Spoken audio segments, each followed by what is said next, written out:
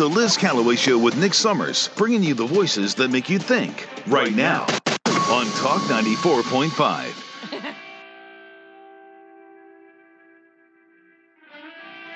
It is a First Choice Plumbing Services Music Friday. Yeah. Theme is Your Vice. This one's have Not a Vice drink. President. No. I don't want to talk about that. This is Have a Drink on Me. Who requested this? Who's the drinker? Who's the drinker? 90% of the I text know. line. We got There another are one other coming vices. up. There are other vices out there. We got more drinking songs coming up. We're going to run out of time. All right, it is 8:43 on the Liz Callaway Show with Nick Summers. It's time to bring on our next guest. Do you have a thing for that? We did. We did that you already? Were talking. I was talking. I'm sorry. I You was were talking to our laughing. next Yes. guest. Well, our next guest is Steve from Belfor. Good morning. Good morning. So I went on over to your unbelievable office and workplace there at Belfor. Now, we have met before. And now that I see you in my environment, now I totally remember you were over here. Yes. Yes, you were. Now, Steve, tell everybody why we had that interview before. So I'm part of the Myrtle Beach Shrine Club, and we do a lot of different fundraisers. And we've come and spoke to you before some of the fundraisers. Yeah. And you have it coming up again, right? Smoke we do. on the We beach? have Smoke on the Beach coming up Mother's Day weekend. It's going to be at the old Pavilion site. And it's a Southern Barbecue Network, an SBN sanctioned network. And we go out there Friday night. We do some kind of local competition Friday night, and then on Saturday is a barbecue competition, and we sell barbecue sandwiches. Yeah, that's awesome. So stay tuned for that. We'll bring you guys back on to talk about that. That's such a great event and such an amazing cause for the children. Steve, that's what I love about this area. Many business owners are so involved in the community, and Belfor, formerly Full Steam Ahead, has always been involved in the community. Maybe give us a little history, Tony and you and Full Steam Ahead. I mean, that is really something that is a story that, some people may not know. Well, Tony was born and raised here, and I moved here when I was 9. Oh, so wow. we both grew up here. We both went to Myrtle Beach High School. Did you know each other? I actually graduated with one of his sisters. Okay. So I've known him, and then we've had some mutual friends back in high school, but we didn't really get to know each other until a little bit later. He actually moved across the street from me, and when he moved across the street from me, we used to play golf together, and it was golf course conversation that brought the partnership of Full Steam Ahead together. He started it about 33 years ago, and I bought into it about 22 years ago. Amazing. That's like longer than some marriages. That's a long time. That's a long time to be friends and friends in business. So there's a testament to that as well. So and you decided as a company, as Full Steam Ahead, to bring in Belfor. Tell us about that and why is that beneficial for the rest of us? So it's a neat conversation piece. So I don't know, probably 15 years ago, there was a water loss in North Myrtle Beach, and it was a rather large loss. And we got word that it was a family member of somebody with Belfor Property Restoration. So this guy, Daryl Tuno, came into town. Which wasn't in this area. No, they were not in this area. So they were thinking about coming to the area. So they came down, looked at the loss, met with us. I think they did it on purpose, test you. Possibly. Well, Daryl met us and let us do the work, and we've been friends ever since. That's amazing. And they've done things prior to the acquisition. He would come in town during storms because he had a place in Tidewater. He'd come down and hang out with us, and he'd run his little command center out of Myrtle Beach. And when we first started getting involved in larger storms and we needed equipment, Daryl would sit, and we couldn't get any. Daryl would make a phone call for us, and he would call somebody a big dog at Sunbelt or United Rentals, and next thing you know, an 18-wheeler of equipment would show up at our office.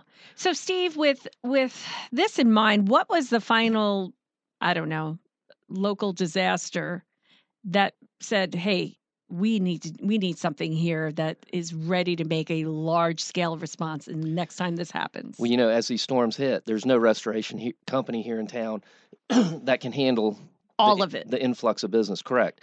So Belfor would come in. They used to actually back us up. We would get the capacity and we would flip jobs over to them. So there was that partnership there. And a lot of national restoration companies would come in town, and then even some mom and pops, and it would bring them in, and some of them would stay in the market and try to get their foothold here. So we just felt like it was a good fit. Their people are great people. We got along with them. They were always very responsive, good friends, and it's just been a good fit. And your I guess your values are aligned. Oh, even the colors. It's funny. That's a good point. The colors match too. Yeah. And what was it about Belfor that it was just an easy decision for you? What are some of those values that they have?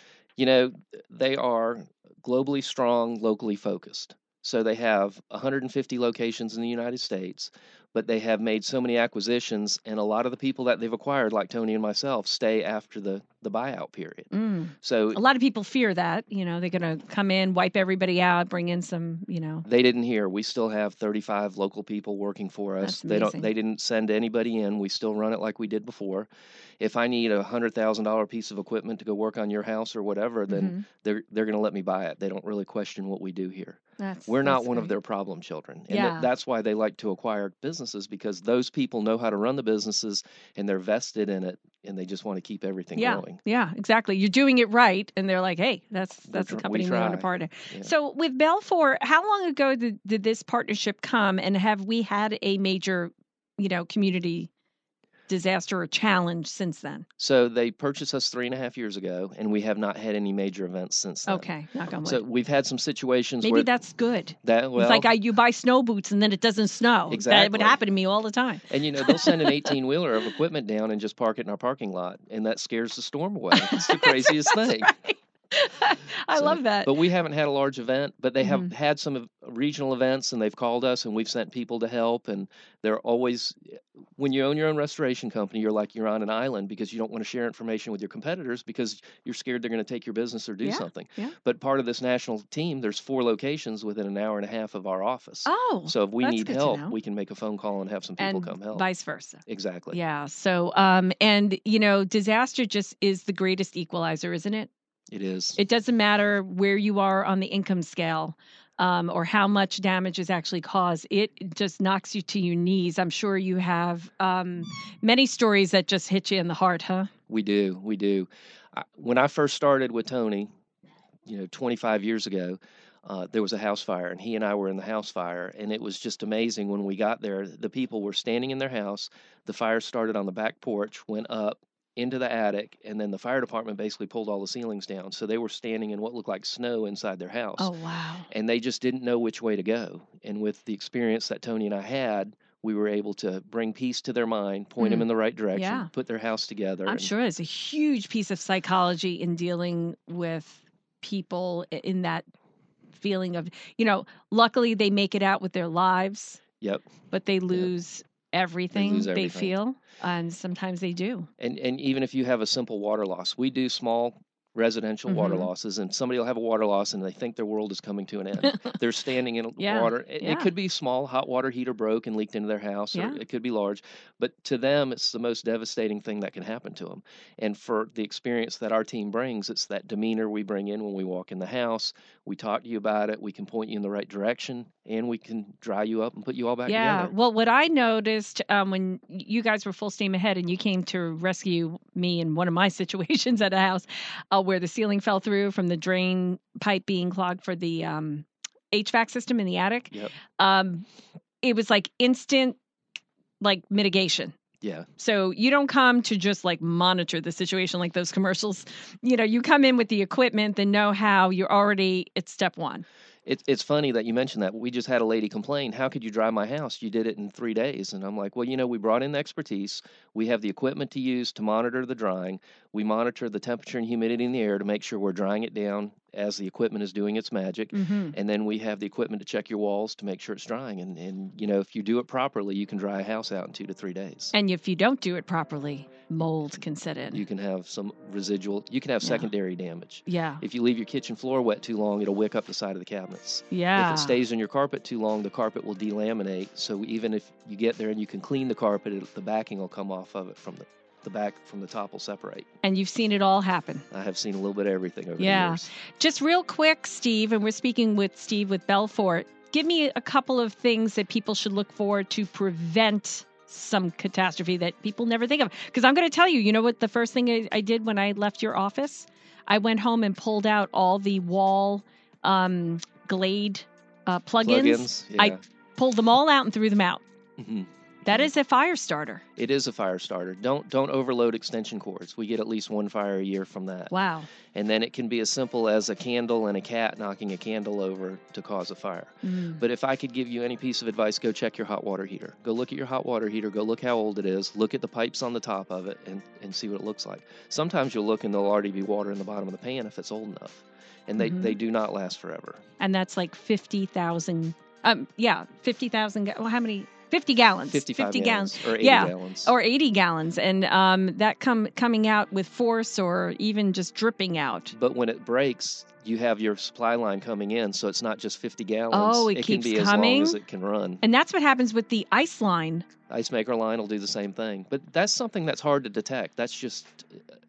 you can look at all your plumbing supply lines, and you can look at your ice maker line, you can look at your washing machine, and you can walk away, and then still something can happen. So the biggest preventable thing is really the hot water heater. Okay. You know, we get a lot of older washing machines where all of a sudden the solenoid will break loose and it'll call for water, but it doesn't know it's cycling to drain, and all of a sudden it overflows, and that can cause damage. And know also. where your water shutoff is. Exactly. That is huge. That is huge to know. Mine is buried in the front yard. Oh, that's not good. You need to dig access. it out. Well, I mean, there's an access panel, but it's like really... And you need a key. Yes, Yeah. we found that out. I don't have a key. You need to call me. I'll bring a key. Oh, to wait, you. we need a key. So I'll tell you, my daughter just bought a brand new house, or not a brand new house, but an older home in Myrtle Beach. And one of the questions I asked her is, "Do you know how to shut the water off to the house?" Yeah. And she said no. And I said, Exactly. "Well, let's go figure it out." I know how, but I don't have the key. Yeah. My neighbor has the key, but I hope he's home. Yeah, really.